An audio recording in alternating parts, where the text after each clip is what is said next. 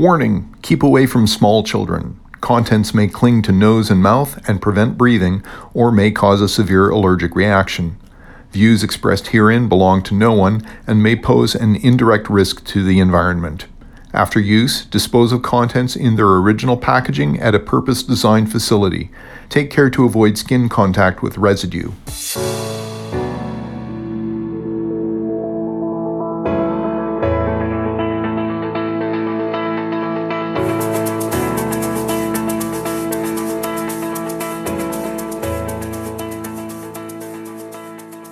Hey, Armpit.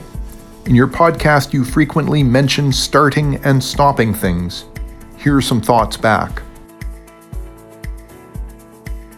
The worst is when people start a lot of things and then leave them lying around half-finished for other people to trip over. Of course, just because we start something doesn't mean that we have to finish it or even have to know how to finish it. If it's one of those longer things with no end, then replace finish with continue. Anyway, stopping should be just as easy as starting, and it doesn't matter how many times we stop and start, just as long as we don't leave a mess. Not leaving a mess is what really counts in life, isn't it? Some say that we should be choosy about what we choose to start. But how would you choose what to start? Something that's needed? Something that's important? Something that will improve your life or the lives of others who are important to you? Something that will feel good? Something that will help you not feel bad? Yes. Actually, maybe starting things is a skill.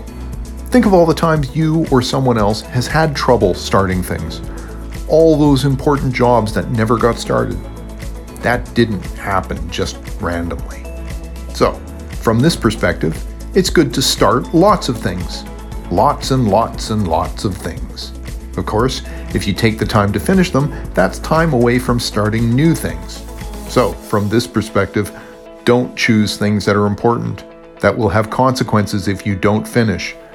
Pick lots of unimportant things to start, like learning to sign your name with your non-dominant hand, or memorizing the poems of Thomas Chatterton, or learning to program in BASIC.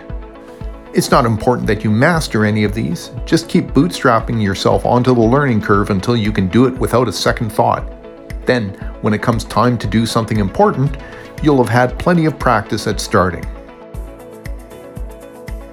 Knowing when to stop is just as important as knowing how to start. Just think back to your last holiday meal. Did you know how to stop then? No, of course you didn't.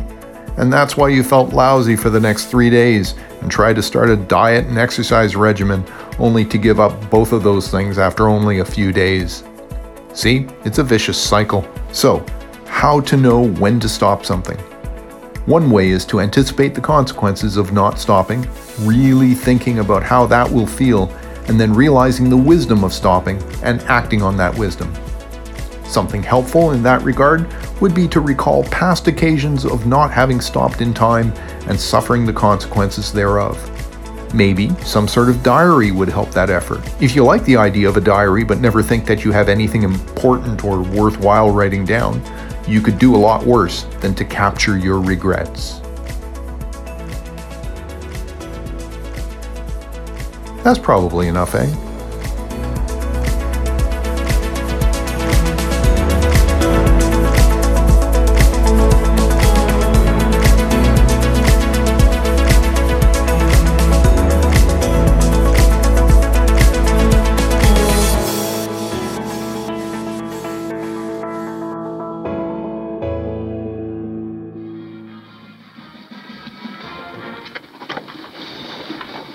Frankie, don't do it. Don't start up with that peddler again. Me? I'd rather chop my arm off before I let him touch it. It's Dr. Lennox who took care of me down at the hospital. Real good guy. He told me at least 10 times. He said, Frankie, when you get out of here, you take even one fix, you're hooked again. Don't worry about me, buddy boy. Let's get out of here. Thanks, Antic. Antic, take care of this asset for me.